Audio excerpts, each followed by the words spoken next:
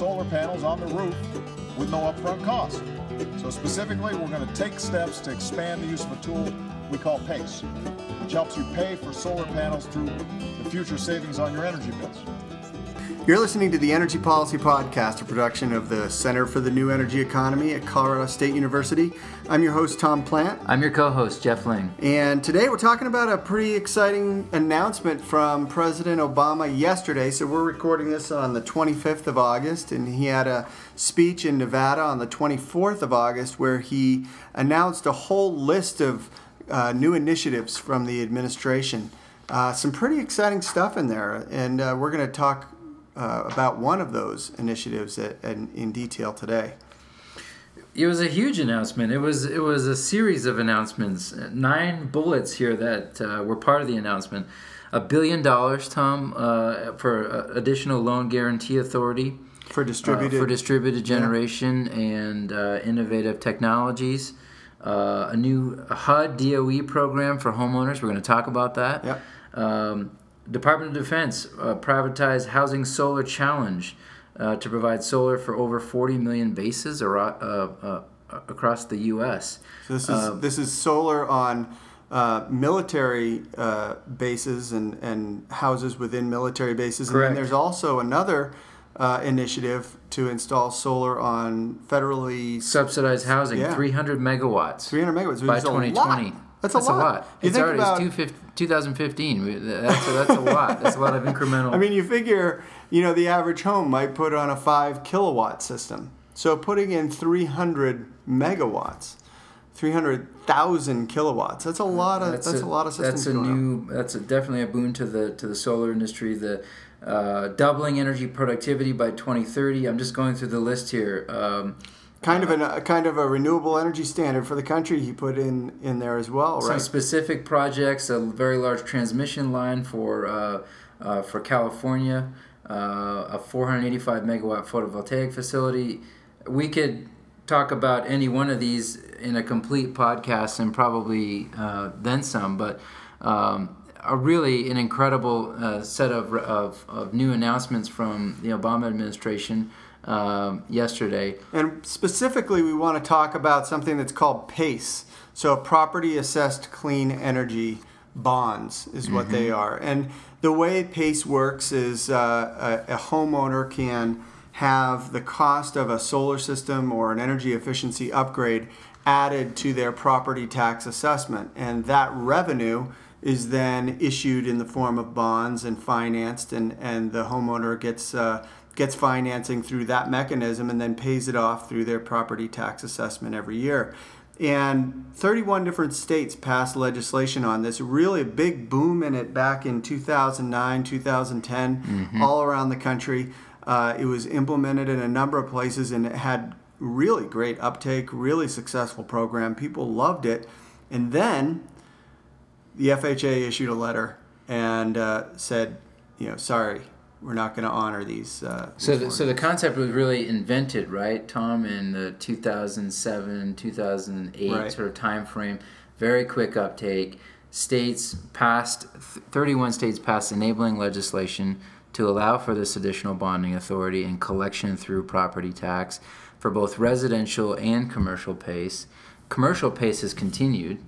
States have continued to adopt commercial PACE programs. I think California has really been the lead. Yeah, the key difference here is that the letter that I referred to that was issued from FHA by the former director of FHA, and they said that we will not honor mortgages. And they've got 5 million mortgages throughout the country. 20% of the new home mortgages they underwrite. And they said we won't honor mortgages that have a PACE lien on them.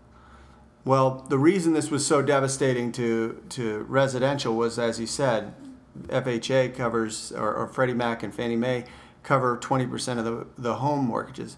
They don't cover commercial mortgages. So their issuance of that letter didn't have any impact on the commercial mortgage market. And so we've seen commercial PACE continue to grow and expand and be used around the country.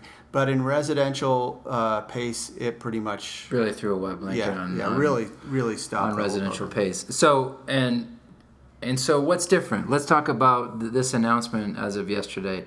First of all, there's a new director.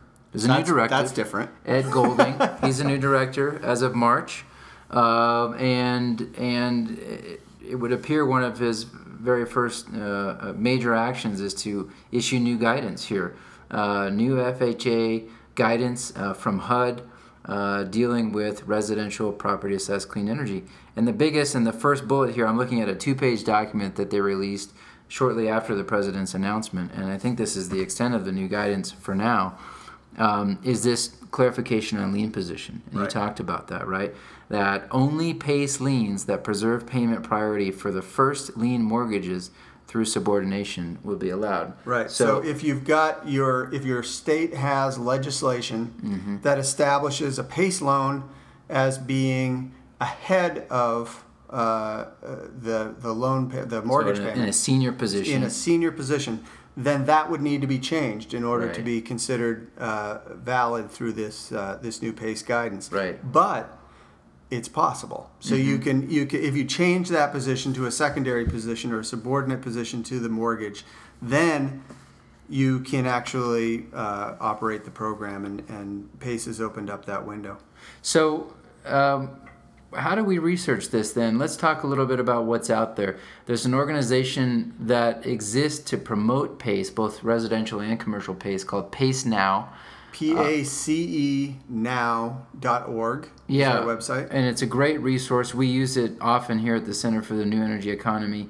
They list the 31 states that have an interactive map here, 31 states that have PACE legislation enacted. And then they also note which states also have launched programs, right? So it's statutory authority, but then whether they've moved forward and launched, in these cases, commercial PACE programs, right? Because there are no active residential PACE programs. Well, there's a couple of states that have continued some residential PACE by using other sources of money as a backstop. Right. So California, right? California has. I believe New York did. But for the most part, that letter back in 2010 really just stopped PACE throughout the country for the most part. So the next piece of research that maybe the Center for the New Energy Economy should do, or probably others are thinking about right now, is where are those places, where are the states that have enacted PACE legislation that either put the property assessment in a senior position above the mortgage, or are silent on it, or put it in a secondary position. That really gives us a sense of which states might be sort of in a place to launch programs sooner, and others that might need to, think about legislation modifying existing statute. Right. So that's really the big enabler piece of the guidance. There's also some other clarifying things that they have in here in terms of PACE payment structures, in terms the eligible properties, the equity requirements. Those sorts of things that states that are considering reactivating their PACE programs under this new guidance would be probably smart to look at, make sure that they have those provisions in their legislation or in their program documents. Another big piece of this announcement was the Home Energy Performance Score, and the use of the Home Energy Performance Score to enable homeowners to access more money. You want to talk a little bit about how that works? I think this is a huge. So the lien position is sort of the enabler, but the real interesting policy innovation in this new program, and it's something that we've talked about and written about to some extent here at the center, is this whole idea of discretionary income, right? For more efficient houses, more efficient households pay less to the utility company in energy bills and have more cash on a monthly basis to spend on durable goods or consumer goods, or in this case, plow back into their mortgage. Right. So the announcement here, and there's a few paragraphs in this 2-pager that FHA has put out about new standards to allow for borrowers to be eligible for 2 percentage points more. So they can borrow 2 percentage points more if they score 6 or above on their home energy score. So this is a DOE rating of 1 to 10, right? And for measurement homes, of the efficiency of a home, right? And the idea here is that when they're qualifying you for a certain amount of money, they're looking at your debt to income ratio, and considered in that debt number is not the fact that you're not going to spend as much on energy as you would otherwise in an inefficient home. So if you had $100 a month as an energy bill and you were able to invest in energy efficiency and bring that down to $50, well, you have $50 more available to you, and that should be able to qualify you for more money, right? And so this is the first time that that's been something that's considered by Would you say that's taking energy, redefining energy as no longer just a fixed cost but a variable cost, and then rolling that into the debt to income ratio? Right, and this goes directly to the FHA's Energy Efficiency Home Program.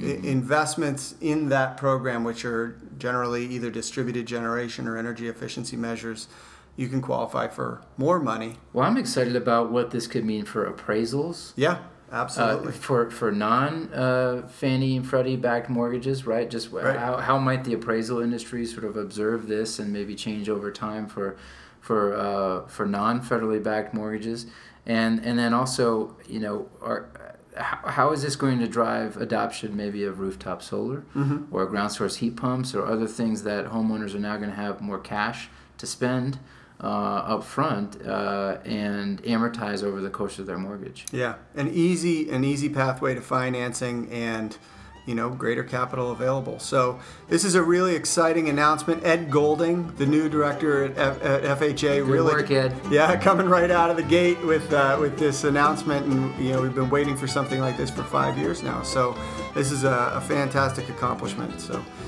we'll keep a look at this and maybe see that study coming out of the Center for the New Energy Economy here soon, looking at the PACE programs around the country. But you've been listening to the Energy Policy Podcast, production of the Center for the New Energy Economy at Colorado State University. I'm your host, Tom Plant. I'm your co-host, Jeff Ling. Thanks a lot for listening.